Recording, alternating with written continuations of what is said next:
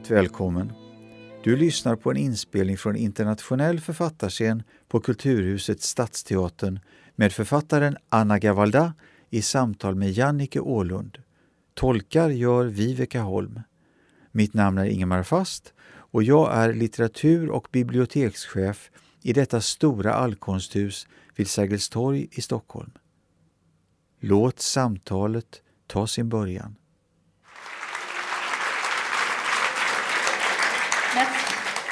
Merci. Tack.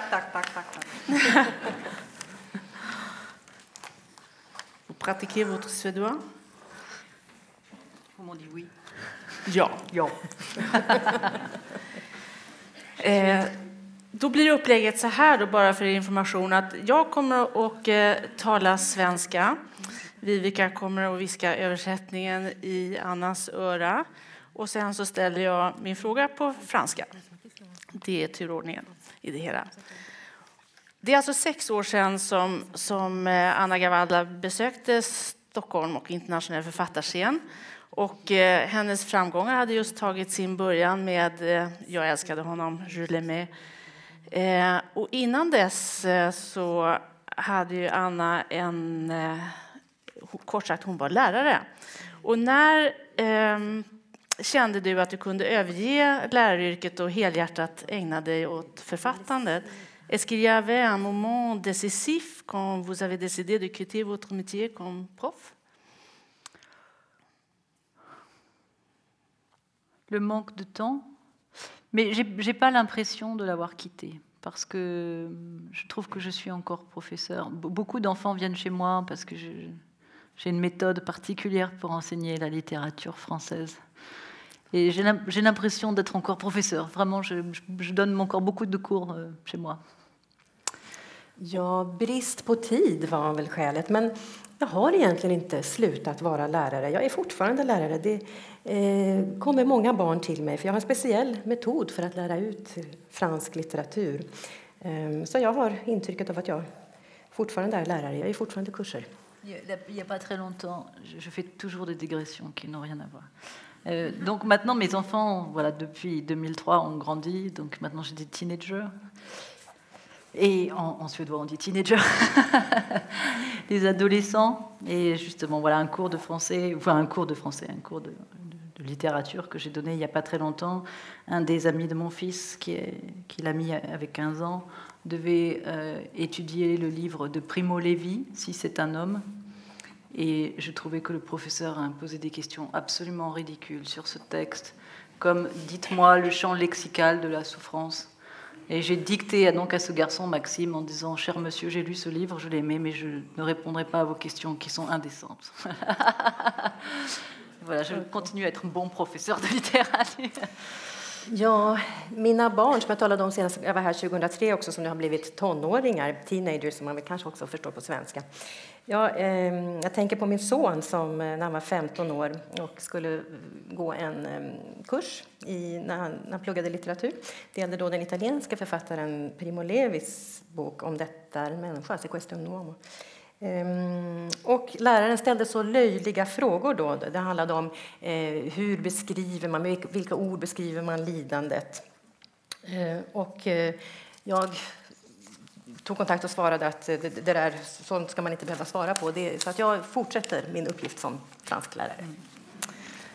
Och när du säger att du har en väldigt speciell metod att lära ut fransk litteratur, på vilket sätt är den speciell? C'est comment votre méthode spéciale que vous dites? Mais si je l'explique bien, ça peut prendre le soirée, mais peut-être un jour je devrais écrire devrais faire un livre là-dessus.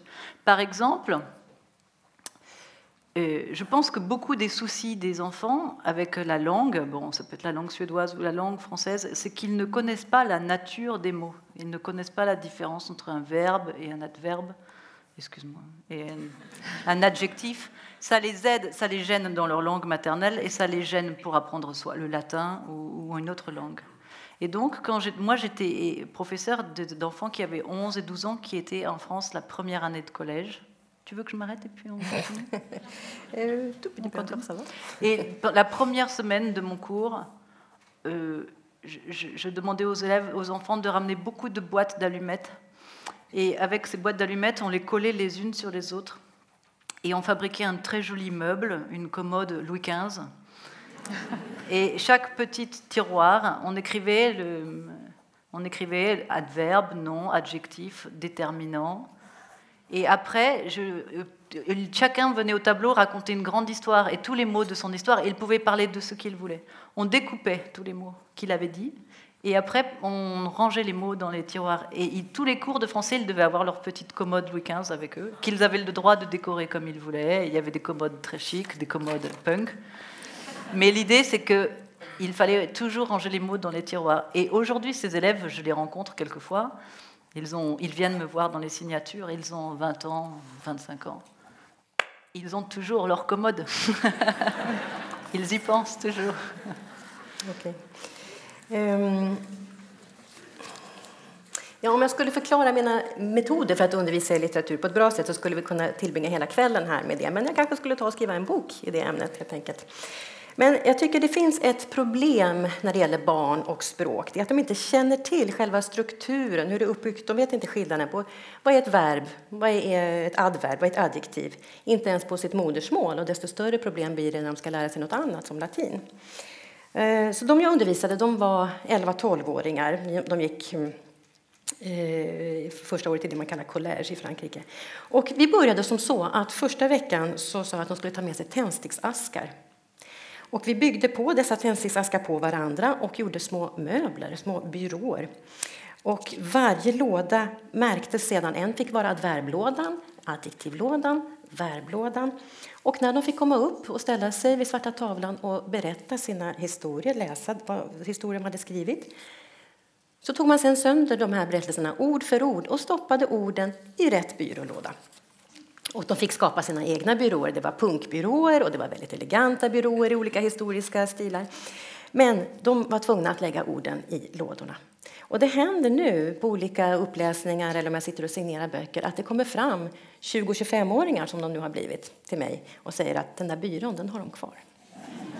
Je vais continuer là parce que, excusez-moi, je ruine votre travail. J'étais une mauvaise élève en littérature. Et j'étais très bonne pour les travaux de fiction, mais j'avais des mauvaises notes car c'était trop long et je n'avais jamais fini. J'écrivais trop déjà. Mais j'étais très mauvaise en littérature. Et après, quand j'ai eu mon baccalauréat, et ensuite j'ai fait une école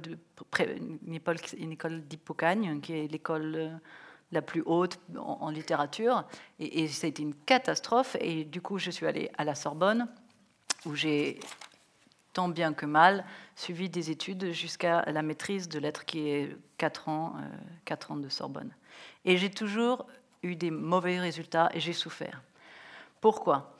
Parce que je n'ai jamais compris que l'on commente la littérature ou la poésie. Et je me souviens très bien d'avoir 15 ans et de lire Rimbaud. Rimbaud, quand on a 15 ans, c'est énorme. On meurt d'amour quand on lit Rimbaud. Et quand le professeur dit qu'a voulu dire l'auteur, ou quelle était la signification cachée dans ce vers, à votre avis, que Rimbaud... Mais non, mais Rimbaud, il n'avait aucune... Je le savais déjà à 15 ans, que Rimbaud... Il n'avait rien d'autre à transmettre que l'émotion qui est impossible à commenter. On comprend la poésie, ou on comprend la littérature, ou on ne la comprend pas. Et tout ce que les professeurs m'expliquaient, j'arrivais pas. Et aujourd'hui, je suis... on me punit de ça, c'est que des pauvres enfants travaillent sur mes textes. On dit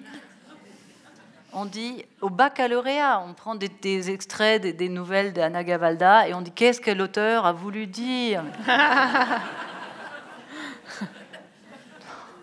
et j'ai voulu.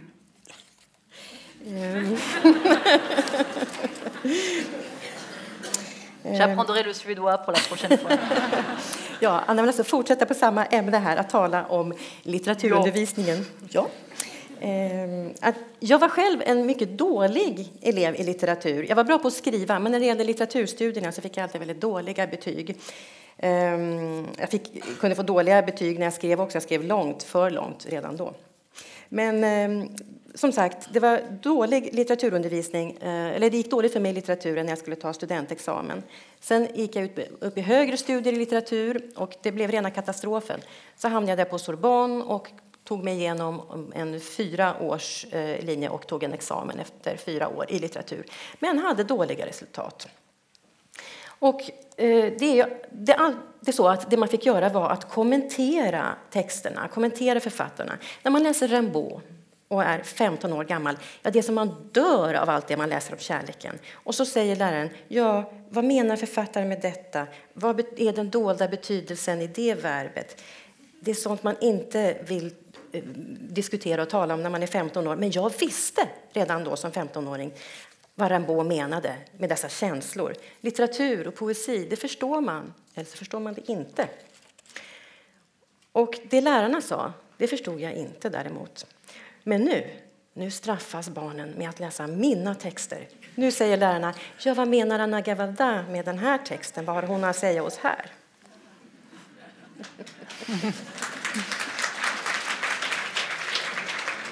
Et d'ailleurs, j'avais demandé à mon éditeur de refuser de... Souvent, on cède les droits gratuitement pour les livres scolaires. Mais j'avais dit non, je ne veux pas. Mais ce n'était pas parce que c'est gratuit, ça m'est égal, ça. Mais je disais, je ne veux pas que des enfants souffrent à cause de moi. Et mon éditeur a dit, moi, je veux que des enfants... et peut-être le goût de lire à cause de vous. Donc on avait eu une grande discussion à ce sujet qui était très intéressante. Et après j'en finis, je vous laisse tranquille. Et si vous voulez, cette métaphore continue aujourd'hui absolument dans ma vie d'auteur. C'est que j'avais eu beaucoup par la critique, l'intelligentsia parisienne, etc. J'avais des très très bonnes critiques pour mes 2 premiers livres. Et puis après, il m'est arrivé une chose qui est inconcevable et vulgaire. J'ai vendu beaucoup de livres, beaucoup de livres. Et vraiment, depuis, les critiques sont même pas mauvaise, c'est-à-dire qu'elle ne me critique plus, puisque je ne suis plus dans les choses de la littérature, mais je suis devenue une chose du marketing. Bon, ça m'est égal, hein, ma vie est ailleurs, mais ça représente vraiment, je trouve, c'est la même chose que mes problèmes à la Sorbonne. C'est que c'est plus important de lire, et d'aimer tourner la page, que de commenter, quoi. Voilà. Et je suis heureuse de faire lire des gens qui n'aiment pas lire, et que des enfants aient des mauvaises notes à cause de moi parce qu'ils ne savent pas ce que l'auteur a voulu dire, c'est pas grave. Je leur pardonne. Mitt förlag bad mig om att vi skulle ge gratisrättigheter för att man skulle ta med texter i en skolbok. Och jag sa nej till det, inte för att jag var emot det här med att det var gratis på något sätt, utan jag ville bara inte att barnen skulle få lida på grund av mig. Men förlaget och jag inledde en diskussion om detta då förklarade att ja, men om du skapar en vilja, en lust till att läsa, om du kan vara med och hjälpa fram den, om det kan bli ett resultat tack vare böckerna. Ja, det här fortsatte vi diskutera. Och det här är som en metafor som fortsätter för mig i mitt liv som författare. Den intellektuella världen i Paris tog mycket väl emot mina 2 första böcker och fick väldigt fina recensioner. Men sen hände något hemskt. Det blev vulgärt, nämligen att de sålde bra också. Det var inte så att jag fick dåliga recensioner. Då fick jag inga recensioner för att det var inte längre litteratur utan det hamnade på marknadsavdelningar. Man var helt detta är någonting som jag inte lägger någon större vikt vid. Men det viktiga är ju att läsa böcker, att vända blad, att läsa, inte att kommentera det som har skrivits. Så visst vill jag gärna vara med och få folk att läsa, men om man sen får dåliga betyg i litteratur, det är inte så allvarligt. Et vous voyez, pardon. J'écoute. Et vous voyez, Franchement, j'ai aucune autosatisfaction avec mon travail. Et la preuve la plus factuelle que je puisse donner, c'est que je travaille peu. Je produis très peu de livres. Quand on voit l'attente que bon, pas en Suède, bien sûr, mais chez mon éditeur, etc., tout le monde espérerait que j'écrive plus. Et j'écris peu parce que je n'ai pas confiance en moi, parce que je doute et je ne suis jamais satisfaite de mon travail. Mais il y a une chose qui est sûre et qui me rend heureuse, c'est qu'à travers des livres populaires, je suis le transmetteur de plein d'autres livres. Par exemple, avant de venir, je discutais avec Anna Tillgren, donc de chez Bonnier, toutes les deux on discutait. Elle me rappelait, parce que j'avais oublié, mais que dans donc, ce dernier livre, dont on doit normalement parler quand j'arrêterai, je parlais de poète T.S. Eliot, du romancier Forster, du romancier anglais E.M. Forster, et aussi de l'autre Thomas Hardy. Et je me dis qu'il y a sûrement des lecteurs, en plus j'ai la chance d'avoir des lecteurs très jeunes, qui vont chercher, qui vont se dire, tiens, pourquoi elle parle de Forster, et qui vont petit à petit lire Forster grâce à moi. Tous ces critiques de Saint-Germain-des-Prés, et qui a une des meilleures notes que moi à la Sorbonne, n'ont jamais fait lire Forster comme moi je le ferais lire. Et de même, dans le livre précédent, Ensemble c'est tout. Ensemble c'est tout, c'était comment en suédois? Tillsammans är man mindre ensam. Voilà. À un moment donné, il y a une scène qui se passe dans une lavomatique entre Camille, l'héroïne, et ce cuisinier inculte. Lui, il est absolument presque illettré. Et elle lit un livre, et lui s'intéresse à ce qu'elle lit. En fait, il veut flirter avec elle, il s'en fout complètement de ce qu'elle lit. Mais bon, malheureusement pour lui, elle lit. Et il se trouve qu'elle lit le journal intime de Dürer pendant sa visite aux Pays-Bas, qui est une chose remarquable, parce que justement, Dürer ne parle pas tellement de peinture, il parle de toutes les choses qu'il a vues et qui lui donnent envie de peindre. Et je me dis, d'avoir présenté ce livre-là à des enfants, parce que je les rencontre dans mes signatures, ils ont 14, 15 ans, 16 ans, ce livre a été vraiment une chose très fédératrice chez les jeunes en France, de savoir qu'ils ont entendu parler du voyage aux Pays-Bas de Dürer, moi, je peux mourir tranquille. Et après, je me tais.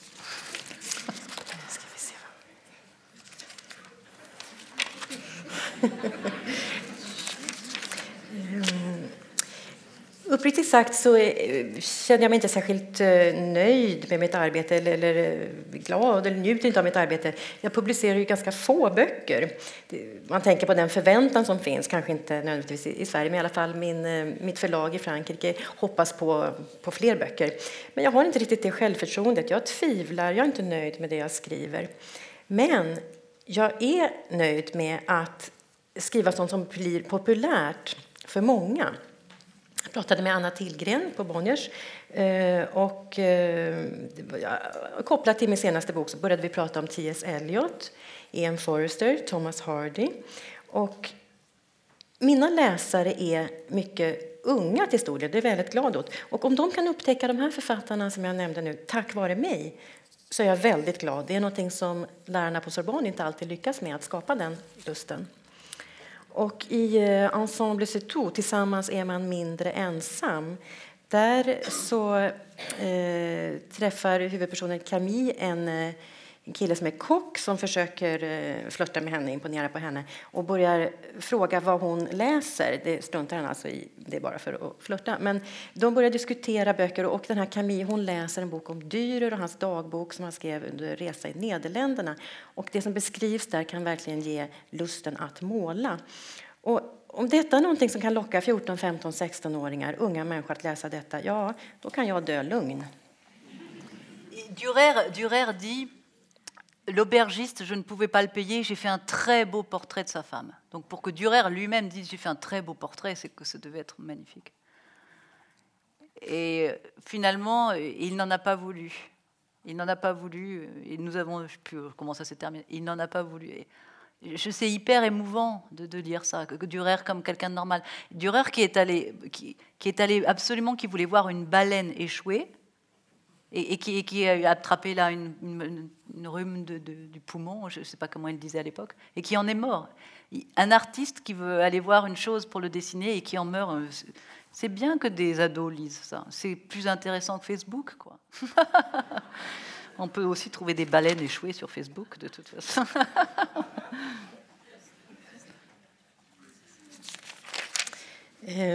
Ja, Dürer skriver i den där boken att han inte kunde betala för sig där de hade bott. Och istället så skriver att istället målade jag ett vackert porträtt av ägarens fru. Om han själv beskriver detta att det var ett vackert porträtt, det måste det verkligen ha varit. Jag blir rörd när jag läser sådana saker. Han beskriver också hur han skulle han skulle titta på en val och drog sig lunginflammation, och av detta så dog han sen. Det här är ju verkligen dramatiska saker, sånt som passar för unga att läsa, och det är intressantare än Facebook också. Je vous écoute, je suis là pour vous. À moi? Okej. Ja, nu har vi förstått att det var ett olycksfall i arbetet det här, mer eller mindre då, att Anna Gavaldas böcker sålde så bra. Och mycket av det som har skrivits om denna författare har ju handlat just om bestsellerfenomenet och om den här framgångssagan som kan tyckas nästan klassisk i utförandet. Det är mängder av refuseringsbrev som tornar upp sig framför författaren in spe som oförtröttligt fortsätter att bombardera förlagen med sina manus. Tills en dag ett litet förlag nappar. Och Anna... Non, c'était pas la vraie, c'était pas comme ça.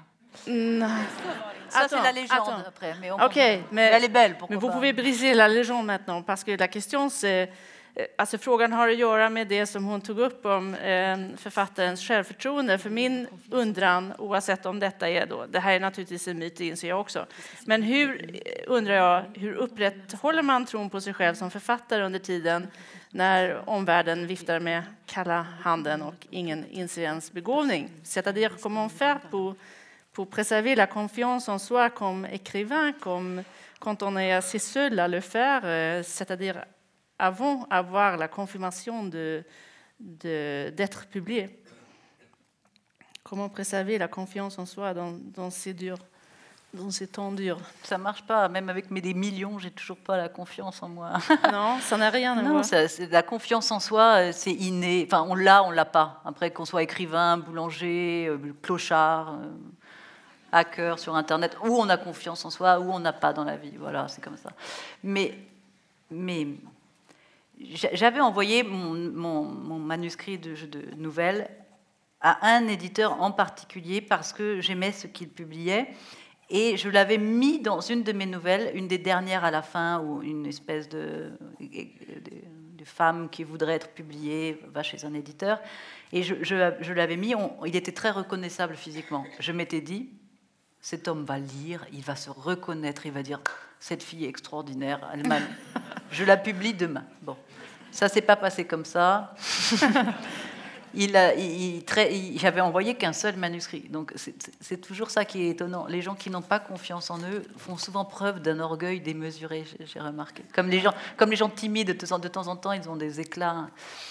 Et il m'a très vite, sa maison d'édition a répondu en disant qu'il n'allait pas lire le manuscrit car on ne publie pas en France des nouvelles d'un inconnu parce que c'est un genre littéraire qui est absolument impossible à vendre. Et c'est vrai.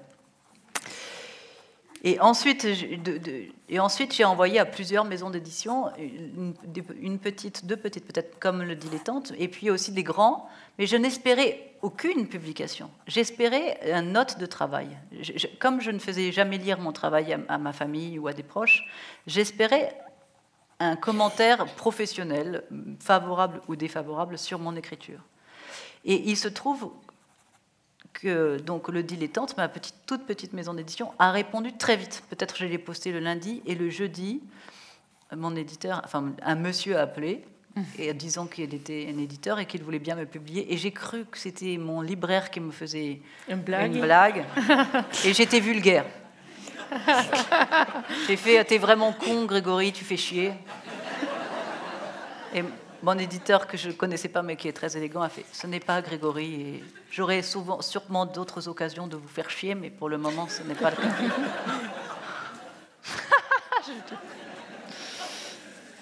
Et après, il a publié. Donc, évidemment, j'ai tout de suite, on a signé un contrat.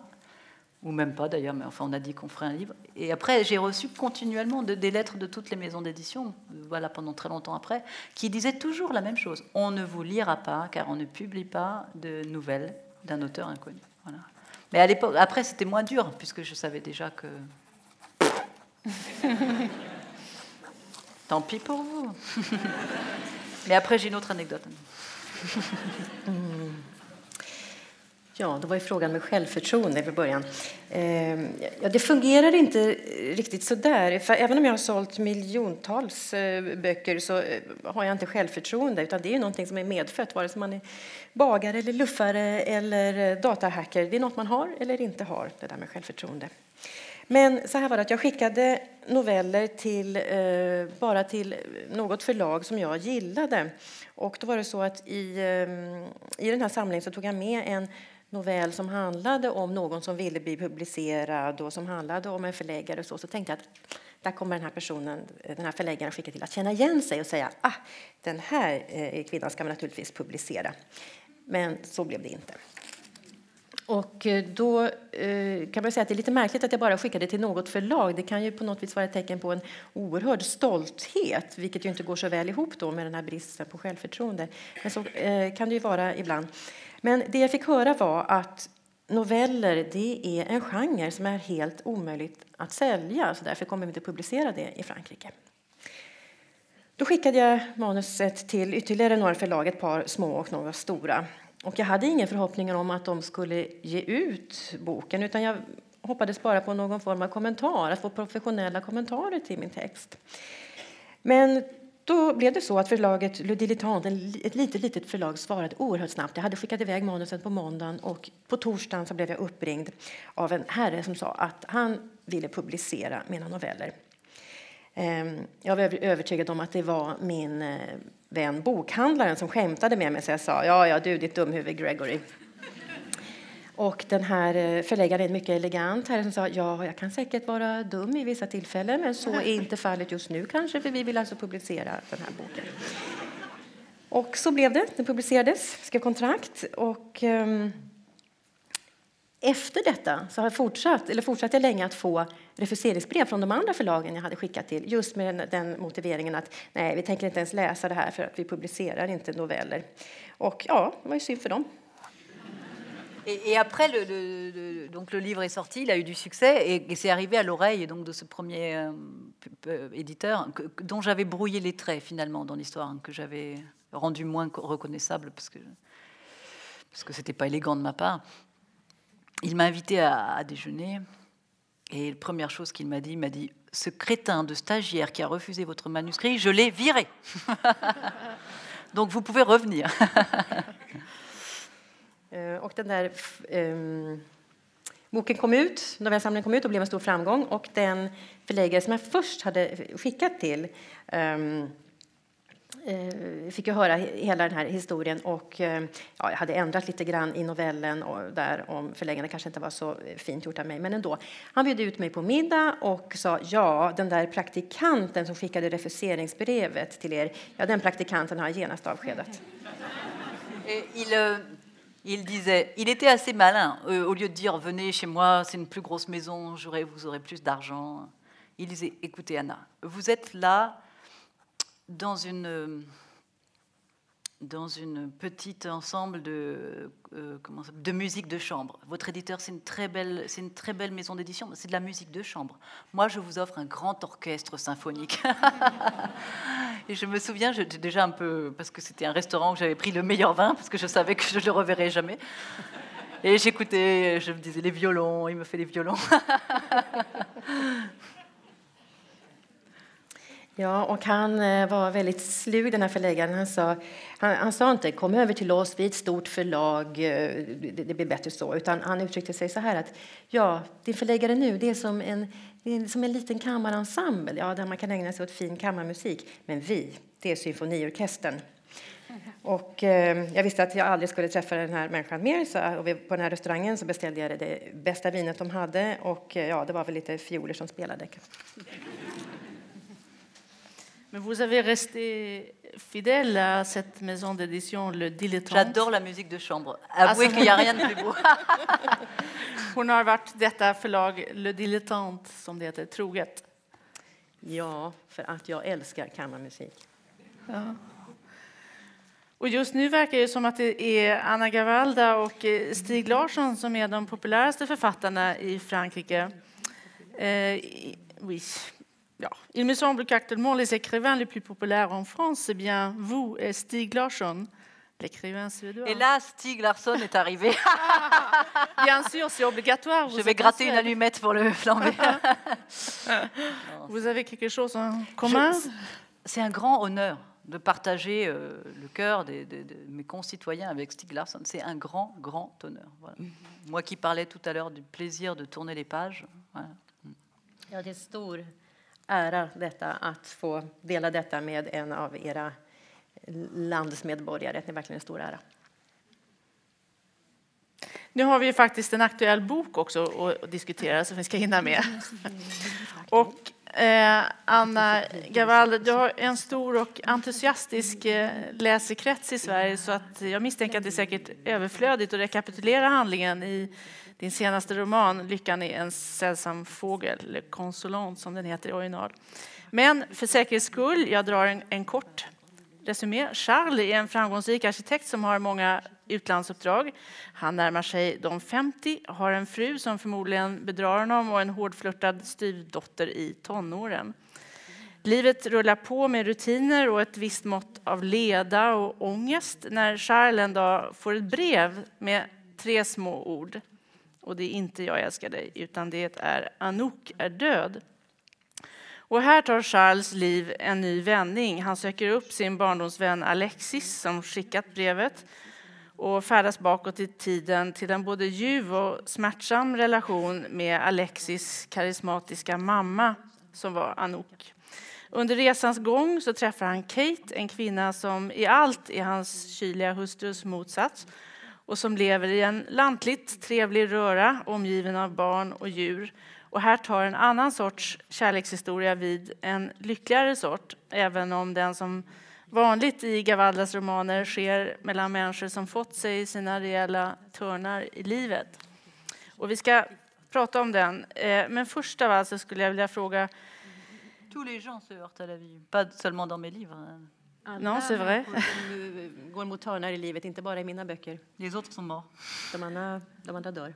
Men det som också har hänt sen du var här sist i varje fall, är att 2 av dina romaner har blivit filmer. Först den här Tillsammans är man mindre ensam, Ensemble c'est tout, 2007. Och nu senast faktiskt också Jag älskade honom, Je l'aimais, som får svensk premiär i oktober. Och då undrar jag, med tanke på din förmåga att skriva dialoger och åskådliggöra scener ur levande livet, har du inte varit frestad att skriva manus till filmerna? Ja, nu översätter du så jag behöver inte köra den här på franska. Pourquoi pas? Si vous saviez le nombre de producteurs qui me l'ont demandé, c'est incroyable. Mais même Oprah Winfrey me l'a demandé. Oprah Winfrey. C'est fou. Det är många producenter som har frågat mig och som har bett mig om att skriva manus. Je dis, j'ai pas confiance en moi. Men jag har inte tillräckligt självförtroende för det. C'est tout? Même pas tenté? Un petit peu. Il y a un livre qui va sortir en France là, au mois de novembre, qui est une petite, très court roman et qui ferait un excellent film. Mais si ce film devait être fait, vraiment, il faudrait que je m'en occupe pour les scénarios et les dialogues, parce que c'est un hommage à la fratrie, aux frères et aux sœurs. Et je me suis beaucoup inspirée de mes frères et sœurs et de notre amour. On se porte un amour très grand. Et donc, il me semble vraiment c'est un film, c'est un livre de famille, une histoire de famille, et que ma sœur a eu la bonne idée d'épouser un réalisateur de film. Donc je me dis que ce serait idiot de ne pas le faire tous ensemble. Mais je me dis, le cinéma, c'est très lourd. C'est beaucoup de pression, c'est beaucoup d'argent. Et je me dis, ce serait vraiment très dommage qu'on se fâche, qu'on ait une occasion de se fâcher pour juste un film. Ja, jag kommer ut med en bok i november som skulle bli en alldeles utmärkt film. T'as pas parlé d'Oprah Winfrey là, si? Tu l'as dit? Non, non. Bah c'est important quand même. Hein, C'est parce que j'avais pas compris. Hein. Ah pardon, c'est pas grave. Les francophones, bienvenue. Pardon. Continue là. Det kommer ut en bok i november som skulle bli en utmärkt film och där skulle jag kunna skriva manus, skriva dialogerna. Och den handlar om syskonkärlek. Och mina bröder och systrar och jag, mina syskon, vi har känt en stor kärlek till varandra och det har inspirerat detta. Så det skulle bli en bra, riktig familjefilm. Och min syster pratade om detta med att regissera. Men jag sa att detta med film, det är oerhört tungt. Det är en enorm press, det är väldigt mycket pengar. Och risken att man råkar i luven på varandra och detta bara för en film.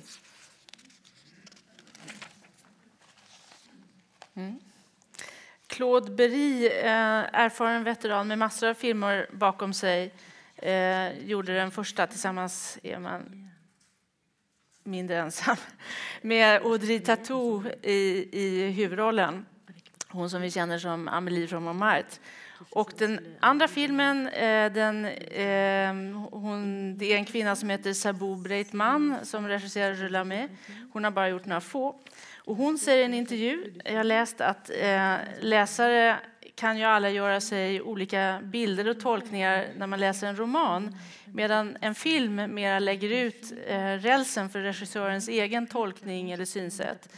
Och frågan är då, har du problem med det? Att filmen liksom bara blir en av många möjliga visioner? Ça pose un problème, le fait qu'une adaptation n'est qu'un des multiples visions possibles, le film, par rapport à un roman qui ouvre pour toutes les interprétations. Moi, je fais partie des lecteurs, des gens qui aiment lire, des gens qui...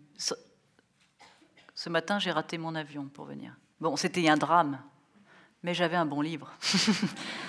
Je fais partie de ces gens dont les livres sauvent la vie au quotidien, des petites vies, mais ça sauve des petites vies au quotidien.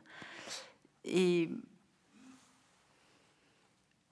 après, je suis aussi cinéphile. J'aime les très beaux films, les films, les vieux films. Comme j'aime la bonne littérature, j'aimerais les films anciens.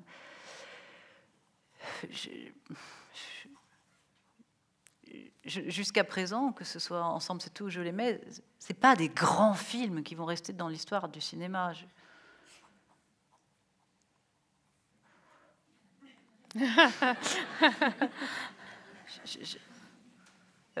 C'est un très bon scénario, c'est vraiment très très très difficile. Quand je vois par exemple les films anciens de Lubitsch ou de Billy Wilder, je suis émerveillée par les scénarios. Si un jour je crois que je pourrais arriver à faire un scénario de cette qualité, vraiment j'essaierai. Mais il faut.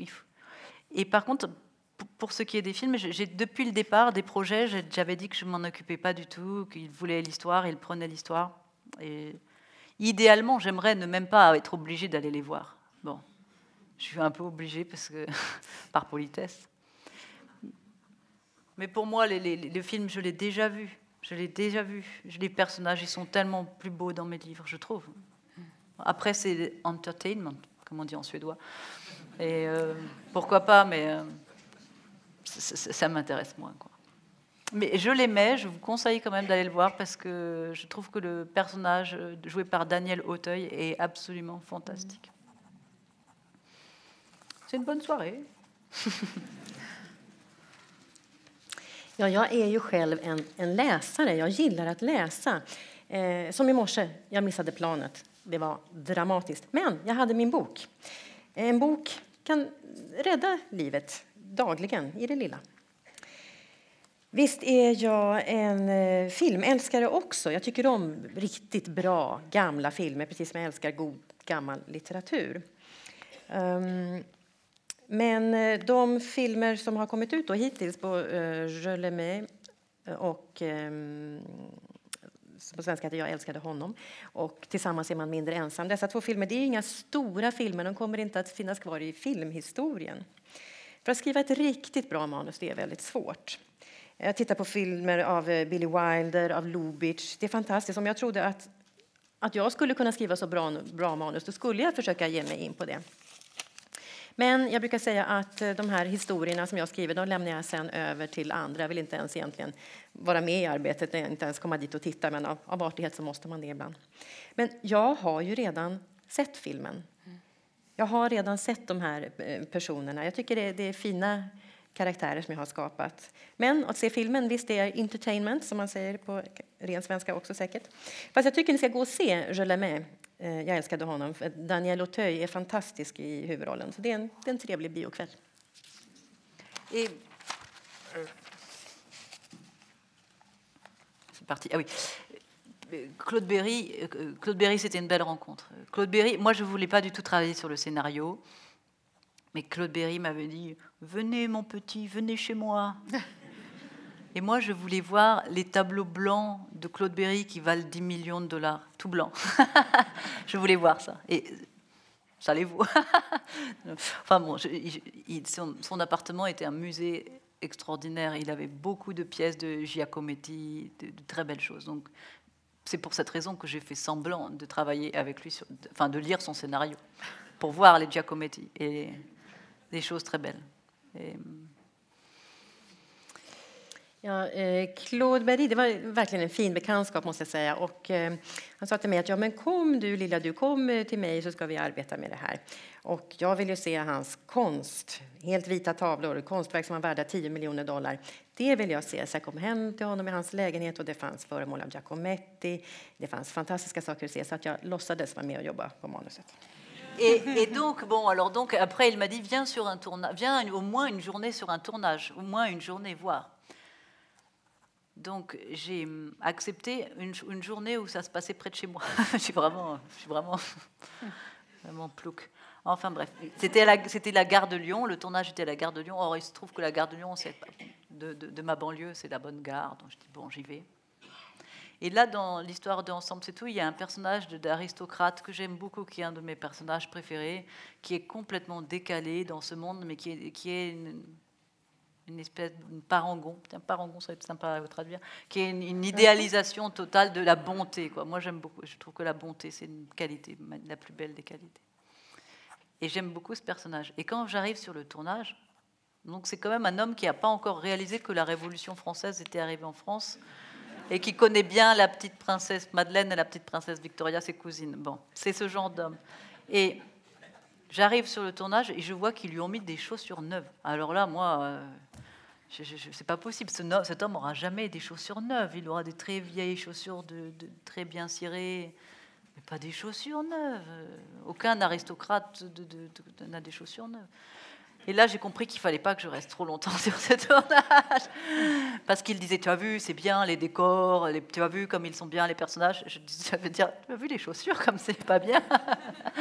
Donc je dis, non, il ne faut pas. Je suis trop rêveuse pour faire des films, je crois. Jo, så sa regissören till mig, men kom ändå i alla fall till inspelningsplatsen och var med och titta.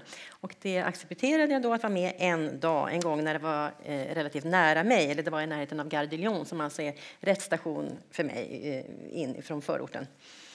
Och då var det en scen med en aristokrat, en jättefin karaktär tycker jag, en av mina favoriter av dem jag har skrivit om.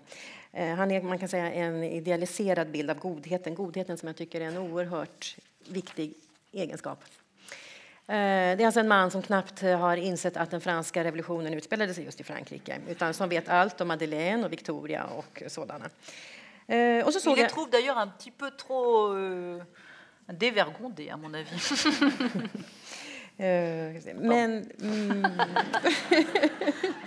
Men så ser jag att han är modern, han har nya saker på sig, han har nya skor och så vidare. Och jag säger att det här är fel, den här aristokraten han har gamla, fina, välputsade skor och så.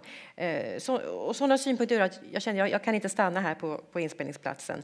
Han försökte visa, titta vad fin dekoren är här, se vad fint vi har byggt, men jag tittade bara på skorna. Precis som Anna nämner och som exempel från Tillsammans är man mindre ensam, så handlar det ju ofta om människor som liksom blir sammanfösta från olika håll, ganska osannolika typer i osannolika möten, men det är liksom det som är den dynamiska substansen i de här berättelserna. Och jag tror jag vågar mig på att säga att det i Annas romaner alltid handlar om känslor och människor som genomgår känslomässiga metamorfoser. Och de här människorna som både i Lyckan är en sällsam fågel och i Jag älskade honom, så är det ju ofta dessutom människor som har fattat fel beslut tidigare i livet eller underlåtit att göra viktiga val. Men jag får en känsla av att budskapet, om man kan uttrycka sig så fyrkantigt, är att det är aldrig för sent och att det går att få rätt sida på sitt ömkliga liv även sent i livet. C'est déjà traduit, n'est-ce pas, dans vos romans? Oui. Ouais, voilà.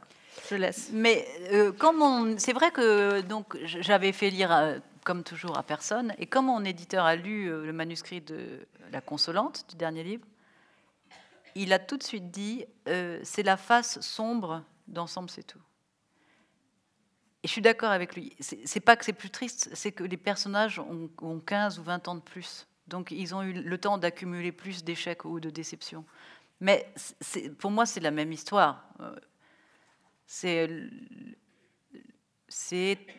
Basiquement, il y a deux thèmes à traiter en littérature et dans n'importe quel sujet. Enfin, il y a deux thèmes. Il n'y en a pas plus que deux. C'est l'amour et la solitude. Après, à partir de ces deux thèmes-là, tout est écrit depuis les écritures, les saintes écritures, jusqu'à Facebook ou je ne sais pas quoi. Tout est là. Bon. Et donc, c'est encore le sujet de ce prochain livre. Voilà, l'intéressant, c'est la solitude. Est-ce qu'on l'accepte, est-ce qu'on l'accepte pas? Est-ce qu'on la cherche ou est-ce qu'on la fuit? Et souvent, la meilleure façon de s'en sortir, c'est une rencontre. C'est pas forcément une rencontre amoureuse, mais ce qui est beau, c'est de rencontrer. C'est ça qui est beau, rencontrer. Voilà, je raconte des rencontres. Mais tous les livres, en fait. Je ne me, bien sûr, compare pas à Shakespeare, mais toutes les histoires de Shakespeare, c'est des rencontres, quoi, qui finissent plus ou moins bien. Mais sans rencontre, il n'y a pas d'histoire. Man låter alltid någon läsa ett manus som man har skrivit. Och när jag hade låtit min förläggare läsa manuset till La Consolante, Lyckan är en sällsam fågel, så fick jag kommentaren att ja, detta är som en mörk sida av Tillsammans är man mindre ensam. Inte så att det är mer sorgligt det som händer, men det är som, lite som samma historia fast människan har blivit 15-20 år äldre. Annars är det ungefär samma historia. Och det finns bara två grundtemat i all litteratur. Bara två stycken. Det är kärlek och det är ensamhet. Detta gäller allt sedan de heliga skrifterna ända fram till Facebook. Och det är ämnet också i min nästa bok. C'est une symbolique. Rent symboliskt. Och det intressanta är då om man till exempel om man skriver om ensamheten, accepterar man ensamheten eller gör man det inte? Söker man ensamheten eller flyr man den? Och hur kommer man ut ur den? Jo, genom ett möte. Kärleksmöte kanske, men inte nödvändigtvis, men ett möte. Och till och med om vi tittar på Shakespeare, det handlar om möten som sen kan sluta bra eller sluta dåligt. Et pour finir la boucle, la Consolante, j'ai dit tout de suite à mon éditeur que je ne voulais pas en vendre les droits pour des films. Voilà. Voilà. Et d'ailleurs, beaucoup de producteurs voulaient l'acheter avant même que le livre soit paru. Comme ça, ils étaient tranquilles. Il y en avait un qui m'avait dit « Est-ce que je peux le lire avant Claude Berry, s'il vous plaît ?» Donc, bon. Et justement, parce que dans La Consolante, et comme ça j'en parle un peu, et ça justifie quand même cette soirée, encore une fois, je ne peux pas le dire frontalement, crûment, ça manquerait de glamour sur le plan marketing, ce ne serait pas très bon. Mais encore une fois, c'est un livre qui est écrit comme un hommage rendu à la bonté. Et cette fois-ci, la bonté et traverse les femmes. J'avais envie de dire comme par hasard. Là, dans ce livre, vraiment, il y a deux portraits de femmes qui chacune dans leur genre sont des très beaux exemples de bonté pure. Et quand mon architecte va si mal et que finalement il va faire cette rencontre totalement inattendue et inespérée dans sa vie, vraiment c'est inconcevable d'avoir rencontré cette femme là où elle vivait. Elle vit dans une maison si belle, je trouve, si belle, et si peu décrite d'ailleurs, parce que je trouve que les descriptions gâchent le plaisir du lecteur. Normalement, il faut très peu de détails pour que le lecteur se fasse dans son esprit la plus belle maison qui soit. Je ne veux pas que le cinéma cherche cette maison, elle n'existe pas. Voilà. Et en plus, dans l'histoire, il y a un lama, très bien, et je suis sûre qu'au cinéma, ils ne trouveront jamais un lama aussi bien que le mien. C'est ce que j'ai dit à un grand producteur de Gaumont. Il était accablé. Il a dû dire qu'elle est conne, cette fille, avec son lama. Je lui propose...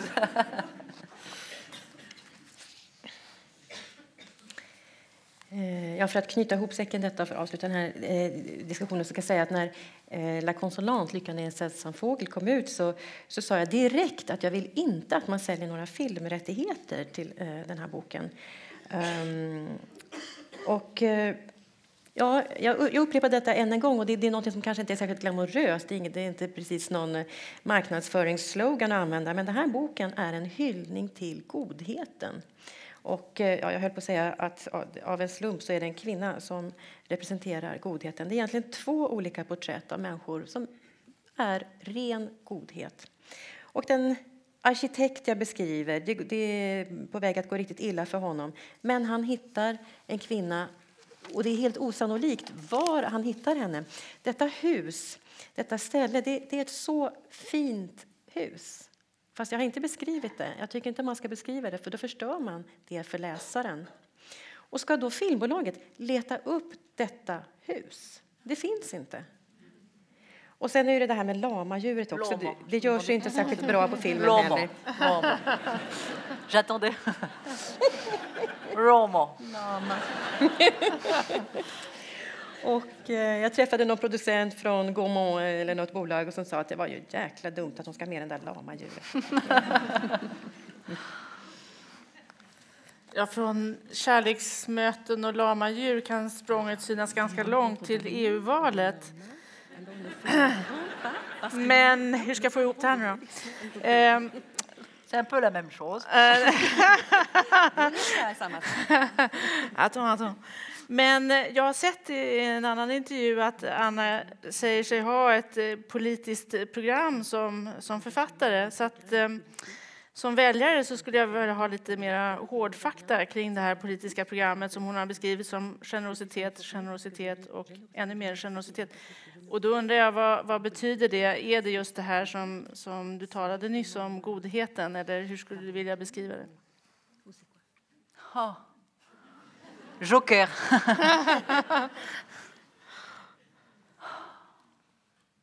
La bonté en politique. Pas exactement, non. Ça commence par bien sortir ses poubelles, non? Enfin, aider les vieilles personnes, continuer mon métier de professeur de français pour des enfants qui ne savent pas très bien le français, puisque j'habite dans une banlieue un peu difficile. Moi, personnellement, je me sens tout à fait députée européenne quand je donne ces cours. En plus, j'habite en face de la préfecture, là où j'habite, en face de la préfecture. Ça se traduit en suédois, le truc qui donne les papiers. Ouais.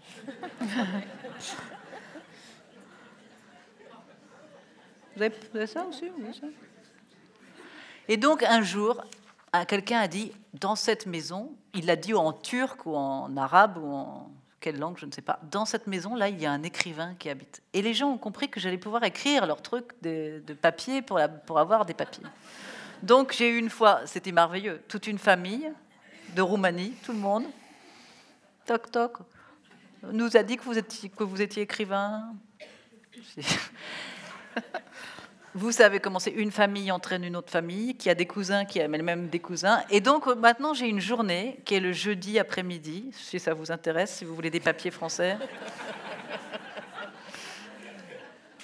Et Et il se trouve en plus que ma sœur, celle qui a épousé le réalisateur, si vous suivez bien, j'espère que vous suivez bien, elle est avocat. Donc elle m'a donné tous les tips, les tuyaux pour toutes ces histoires de légal. Donc je suis assez bonne pour écrire au ministre à Nicolas Sarkozy, à tout le monde. Je suis assez bonne pour écrire des lettres pour l'obtention de papiers français. Voilà, je fais de la politique.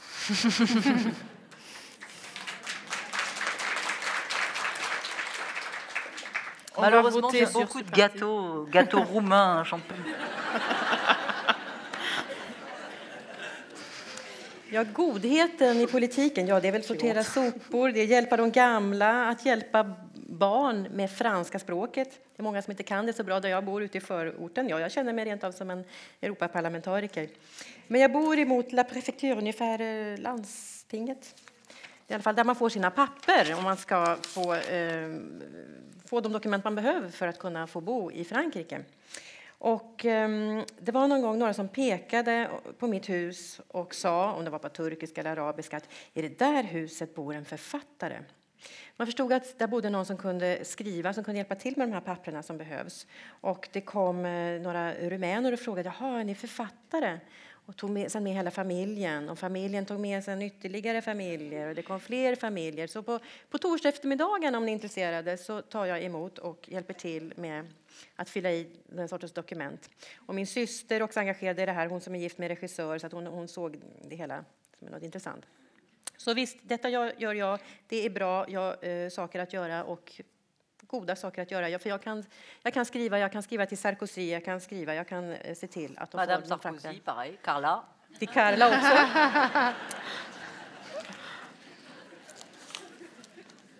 Elle est là, lundi. Monsieur Sarkozy et Carla, ici à Stockholm. Men apropå den svenska titeln på den här boken som är lite annorlunda än den franska då. Och på franska blir det ungefär Le bonheur est un oiseau singulier. Förslag till bättre översättning. Så lyckan är ju onekligen en väldigt svårfångad sak såväl i levande livet som i litteraturen. Och du skriver i boken också att lyckan är banal och boring. Och då undrar jag, har du känt ett behov av att gardera dig för att lyckan är så svår att gestalta litterärt?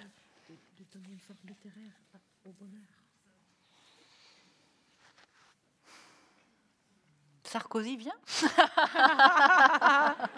Oui, c'est vrai. Il vient. Pardon.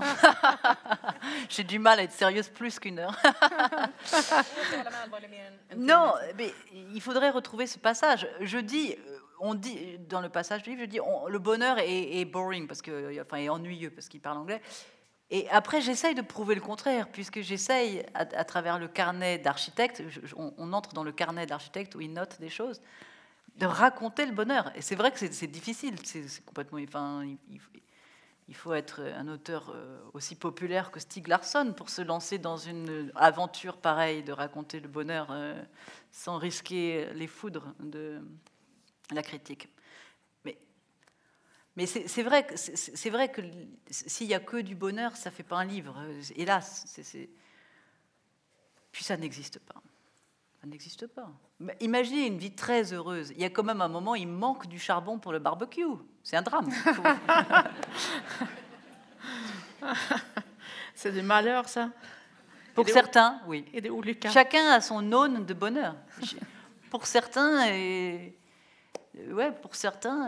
la voiture rayée, c'est le début du malheur. Bon, pour d'autres.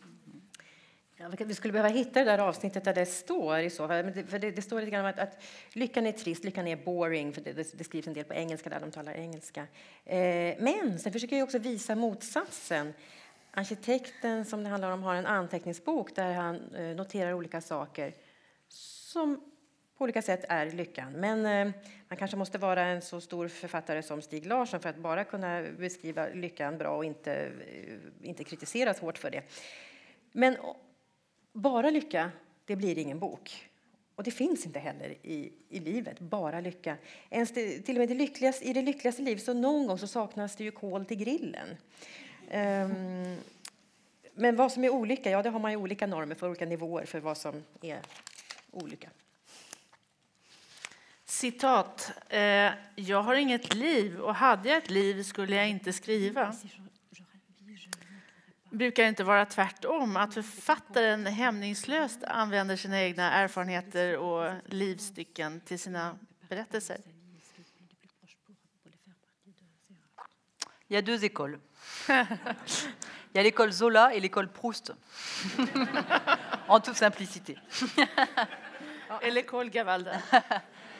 Här finns det då 2 skolor. Det är kort uttryckt Zola-skolan och Proust-skolan. Donc Zola considérait que sa vie n'avait pas d'intérêt, que ce qui était intéressant, c'est d'aller témoigner de la vie des autres. Donc il allait dans les mines. C'est un très grand écrivain. Moi, je le découvre maintenant aujourd'hui, parce qu'à l'école, j'aimais pas. À l'école, on disait Zola, encore cette histoire de commentaires. C'est un immense écrivain. En plus, vraiment, vous pouvez le lire, parce que je trouve que c'est universel ce qu'il raconte.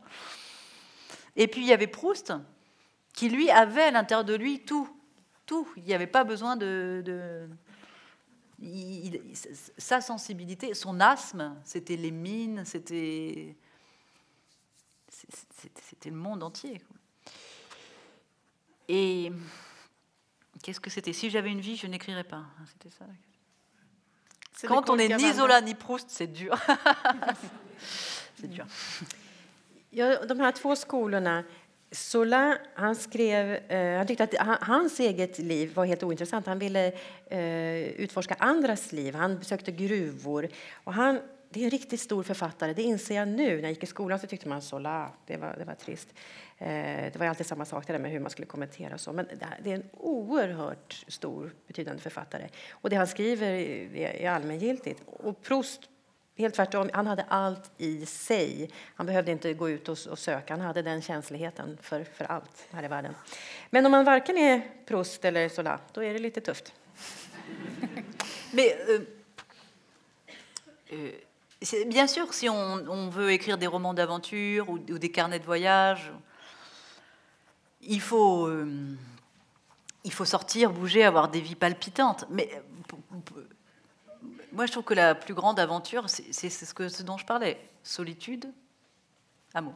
Ça, pour moi, c'est le grand continent qui reste à découvrir. Donc, c'est vrai que je n'ai pas une vie du tout palpitante, mais par contre, des relations humaines, quand j'ai toutes ces familles de Roumains qui viennent me voir, qui me racontent leur vie des 4 dernières années avant qu'ils soient dans ma cuisine. J'ai pas besoin de sortir. Le monde est venu chez moi. C'est vrai, hein, ça paraît idiot ce que je dis. J'aime pas parce que là, je donne une idée, une image un peu de sainte, laïque. Ça m'énerve. D'ailleurs, c'est idiot, t'as pas traduit quand je dis les gâteaux roumains, c'est dégueulasse. Parce que c'est exprès pour dire, ouais, je suis pas une sainte. Quelquefois, quand même, les Roumains. Quelquefois, je vais garer ma voiture très loin, je ferme tous les volets. Je suis pas là. Hop.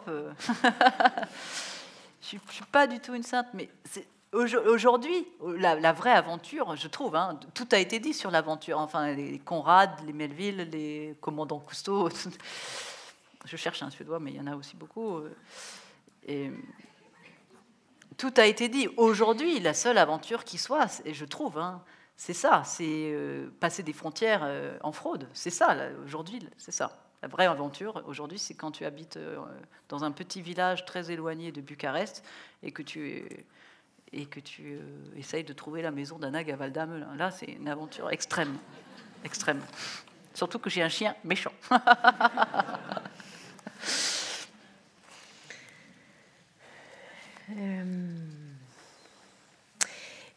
Ja, om man ska skriva något spännande, om man ska skriva äventyr, man ska skriva reseskildringar, då måste man ju också leva ett väldigt spännande och dramatiskt liv. Men det jag tycker är mest spännande, det är just detta, ensamheten och kärleken. Det är en enorm kontinent att utforska. Jag lever inget dramatiskt liv, men ändå, när rumänerna kommer till mig och berättar om sina liv, vad de har gjort de senaste 4 åren innan de hamnade i mitt kök. Jag behöver inte resa ut i världen, för världen har kommit in och hem till mig. jag vill verkligen säga att jag är inget helgon här. De här rumänska bakverken kan vara väldigt äckliga. Och rumänerna kan vara jättejobbiga. Och jag kan se att de kommer kan säga nej, jag är inte hemma, jag vill inte. Jag är inte på något vis något helgon, det är inte det. Men det här med äventyr, det har redan skrivits av Konrad, av Melville. Jag letar här, kanske finns det någon svensk författare också. Allt har sagts om det. Nu är det mest spännande och mest dramatiska sånt som händer att ta sig över gränser. Att komma från en liten by utanför Bukarest och att försöka hamna hemma i Anna Gavaldas hus. Det är dramatiskt, det är äventyr också för att jag har en väldigt elak hund. Ja, det finns ju en svensk författare till.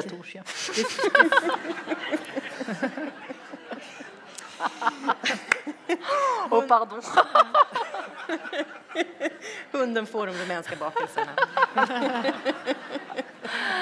Il faut pas donner du champagne aux auteurs. Får flytta undan den där champagnen, vi ska inte dricka mer av den.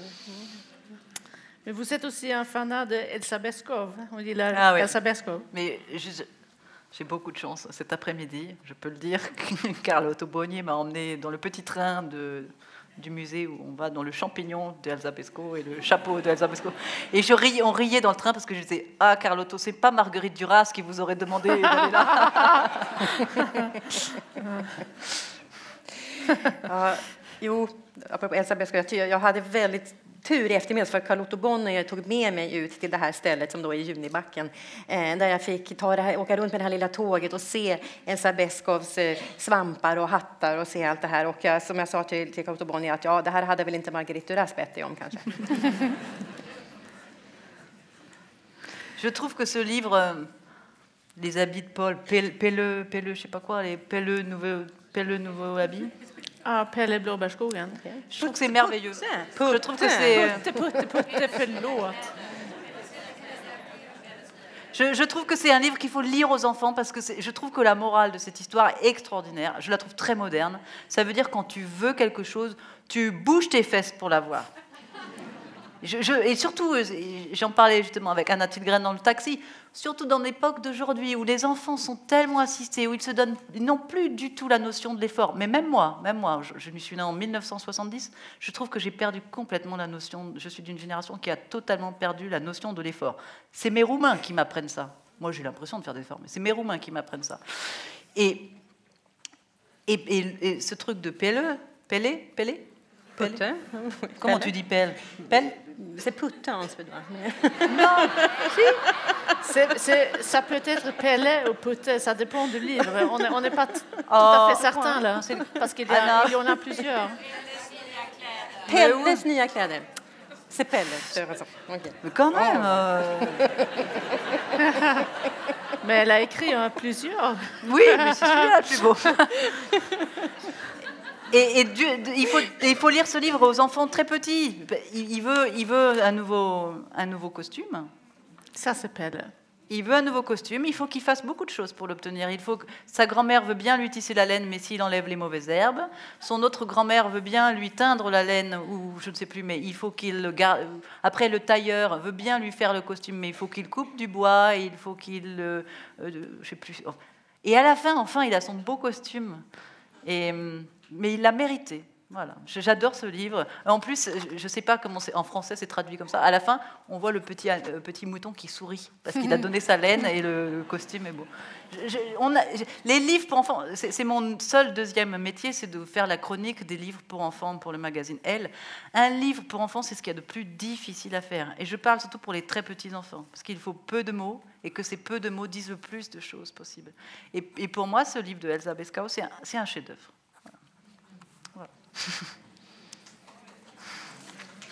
Non. Då enade vi oss om Pelle. Ja. Pelles nya kläder. Pelles nya kläder, det är böcker som man verkligen måste läsa för barn. För det är så oerhört modernt. För det handlar om barn som måste göra någonting. De måste verkligen samla kraften för att åstadkomma någonting, för att komma någon vart. Om man vill ha någonting. För nu för tiden ser det så att barnen inte är beredda att anstränga sig alls. Och det gäller mig och min generation också. Jag är född 1970. Men det där har rumänerna lärt mig. Så de här böckerna ska man läsa när barnen är riktigt små. För om man vill ha fina kläder så måste man göra väldigt mycket för att få det. Man ska klippa ullen, men först måste man rensa ogräs. Skräddaren vill sy kläderna, men först måste han skaffa ved och så vidare. Många saker man måste göra, men till sist så får Pelle sina nya kläder och är värd det. Och det lilla lammet ler så fint på slutet. Och jag har faktiskt vidgat mitt yrke. Jag skriver också om barnböcker för L. Och framförallt tycker jag det är väldigt viktigt med böckerna för riktigt små barn, för det krävs få ord som måste vara så väl valda. Och Elsa Beskow, det är en riktig pärla. Merci beaucoup, Anna. Och tack till publiken för att ni kom.